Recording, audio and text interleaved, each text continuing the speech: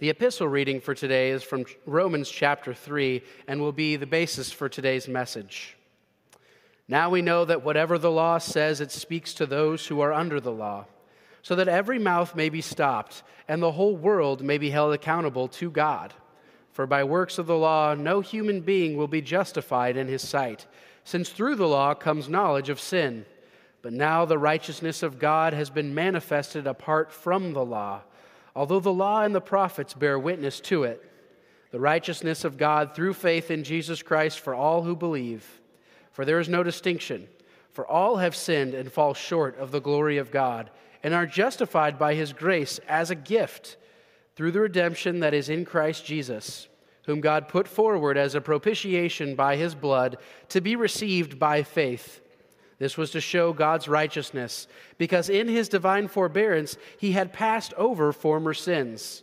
It was to show his righteousness at the present time, so that he might be just and show the justifier of the one who has faith in Jesus. Then what becomes of our boasting? It is excluded. By what kind of law? By a law of works? No, but by the law of faith. For we hold that one is justified by faith apart from works of the law. This is the word of the Lord. Thanks be to God. Grace, mercy, and peace be to you from God our Father and from our Lord and Savior Jesus Christ. Amen.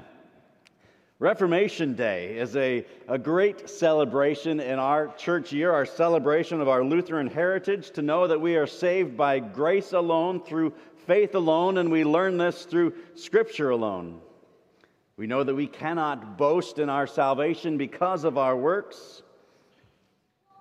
And this is one of those messages as we approach as a pastor that we think of days like Christmas and Easter and Reformation Day and think, what is something new to say today?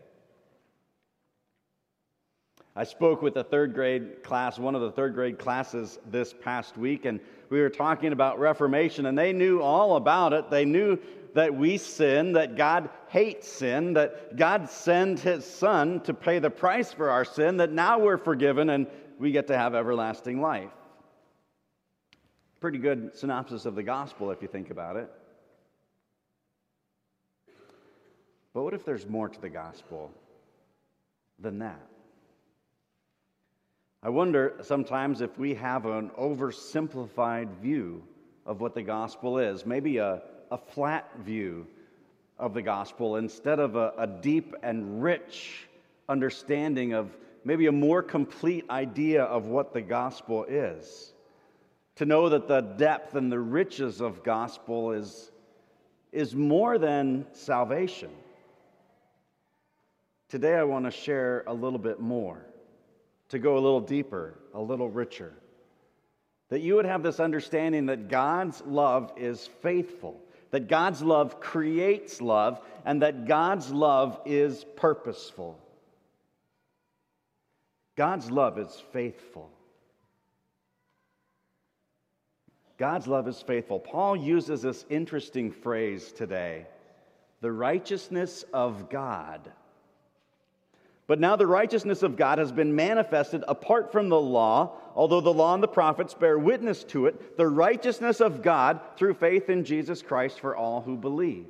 Now we've spent a great many weeks and months in this book, this letter to the church in Rome, about our righteousness, that our righteousness is not something that we do, but rather God looks at our faith and He counts our faith, He credits our faith to us as righteousness.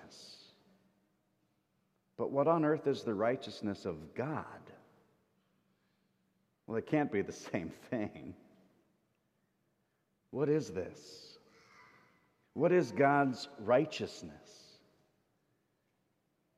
And beginning this week, we were processing this thought that God's righteousness must be His perfection, His holiness, right? His inability to do anything wrong, His moral perfection. But maybe there's more. Maybe this righteousness of God is better understood as His faithfulness to keep His promises. Because if it's only His moral perfection, then we have a God who, in his perfection, looks at our sin as an angry God and seeks eagerly to condemn, to punish, and to bring his wrath against us. But if we have a God whose righteousness is based first on his faithfulness to keep his promises, well, then we have a God whose at his core nature is love, compassion, and a desire to bring us back into a right relationship with him. A God who's willing to go to absolutely any length to make that happen because of his great love for you and for me. Well, let's listen to what Paul writes in verse 25. This was to show God's righteousness, because in his divine forbearance, hang on to that word, in his divine forbearance, he had passed over former sins. Forbearance is to be patient or long-suffering, holding back. And God is, in his forbearance, holding back punishment and wrath and anger. He's holding that back because of his great love and compassion. He's being patient. Patient for his plan of salvation to unfold. Patient for you to come back to him in repentance. See, I want you to understand that at his core, God's central characteristic is love. That is who he is in his identity. And that the righteousness of God is wrapped up in this commitment that he is faithful to keep his promise of forgiveness and life. And because of that, he's righteous and holy and perfect. But the righteousness of God starts with his faithfulness to keep his promise. Don't miss this very important difference, because it is God's heart for you. He longs to keep his promise, and that leads to his moral perfection. But this idea shifts our identity in who God is from this angry God who himself is perfect and holy, demands that we be perfect and holy, and then is angry when we fail. And it shifts from that idea instead to a God who at his core is love, who has compassion, and who is faithful to his promise to save, who is longing to restore us to himself. God's love is faithful. And God's love creates love.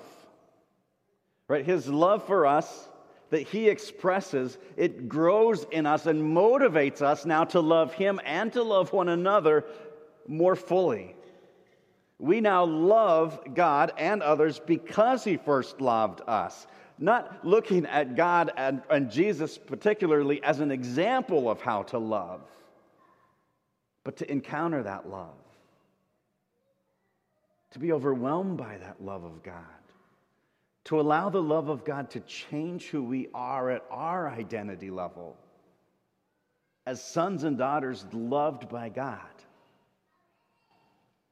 And then let that love motivate us to love him back, to motivate us to love one another more fully.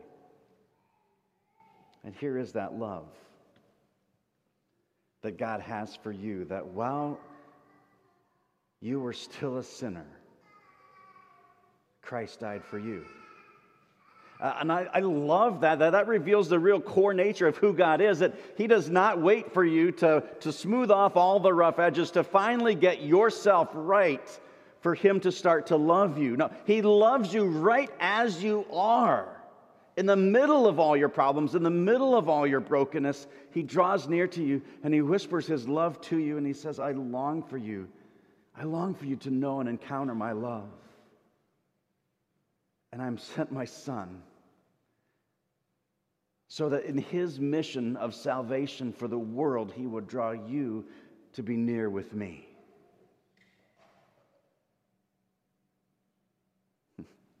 Then Paul writes this, now we know that whatever the law says, it speaks to those who are under the law, so that every mouth may be stopped and the whole world may be held accountable to God. Every mouth be stopped.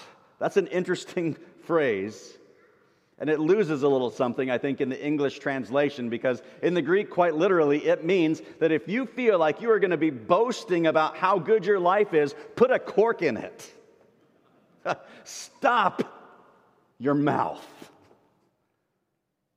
There's nothing you can boast about before God. Because all of this is by grace. That it's your faith. That the Holy Spirit has worked in you to believe.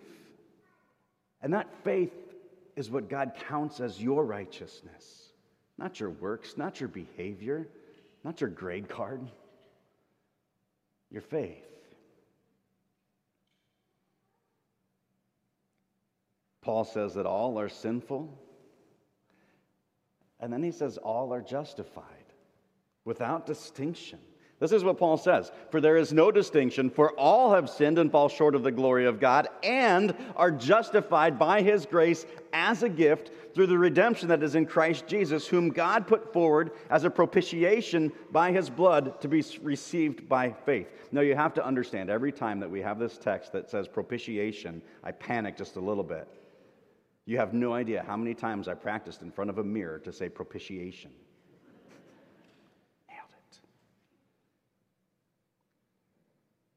All are justified by his grace. Let that sink in just a little bit.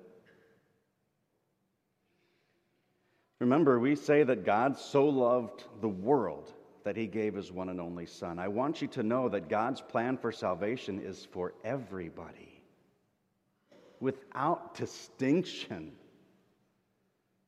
Now, unfortunately, only those who open this gift through the eyes of faith can receive this gift. But this gift is offered generously, liberally, you can even say prodigally, to the world, to everyone. That means even our enemies. Even our enemies are given this free gift too. Again, only received by faith, and without the faith, the gift is given, but it's never opened. But all are given this gift. It's difficult to consider that God's gift of grace is given to all without distinction. Because we give grace from time to time, right? We forgive those who have hurt us, especially those that we like, especially our family members, our close friends. Those are easy people to forgive. But what about people like Vicar? I mean, come on. What about those we don't like or that have hurt us? Sometimes our human heart gives grace with distinction. We like to hold it back from those who have wronged us.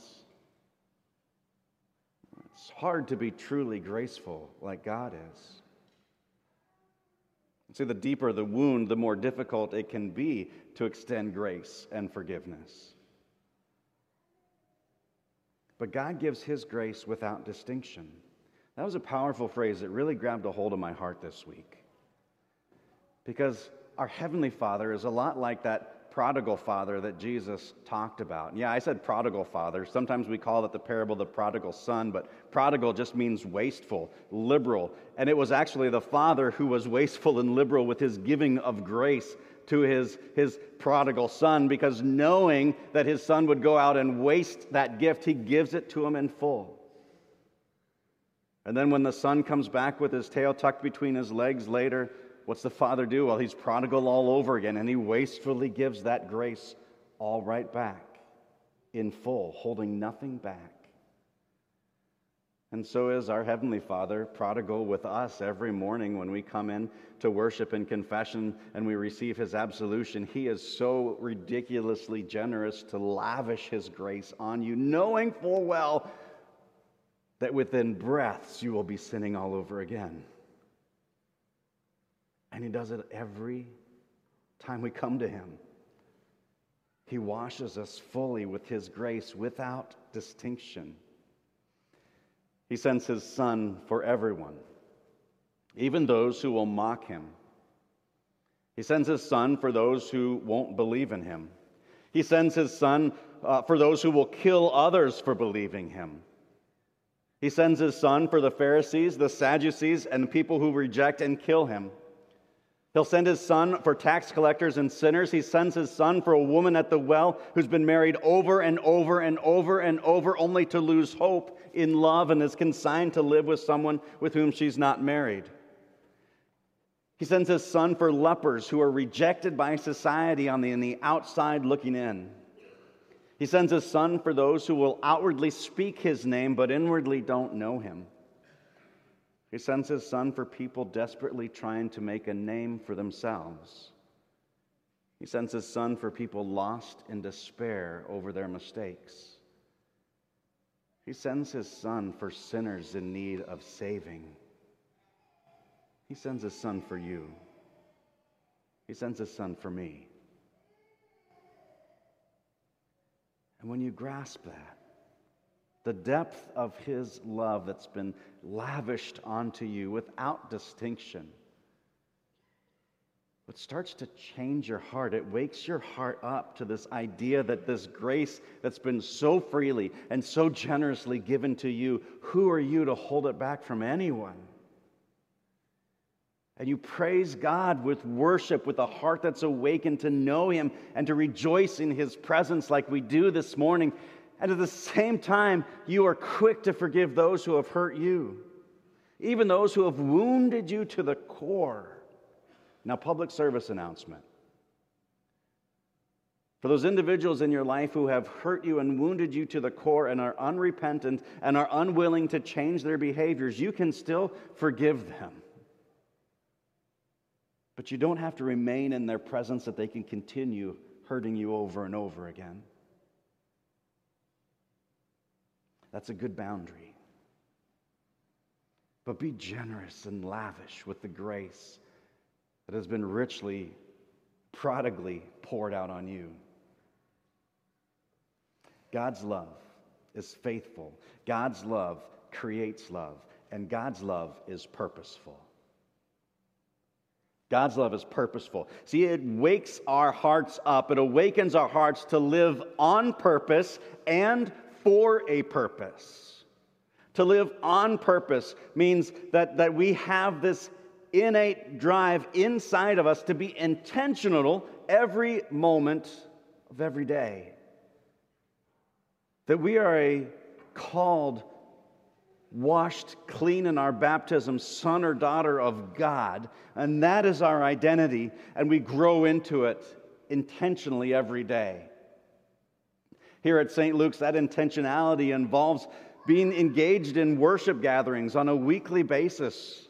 It means plugging into this worship time with one another and celebrating God, receiving his word, receiving his sacraments and gifts, receiving his grace and letting it wash over us, and then we respond back and burst forth in joy and thanksgiving. It means that we take part in spiritual formation, that we dig deep in our relationships with one another, that we can grow in our relationship with God together, that we challenge one another, that we hold each other accountable, that we lift one another up. And it means that we involve ourselves in community connections. That we take what we have, the richness of this place, and we carry the church out into the world to be a light into the darkness of our neighborhoods, our homes, our places of work, and in our schools. We don't get to just pick one of those, but we grab all three and embrace worship and spiritual formation and community connections.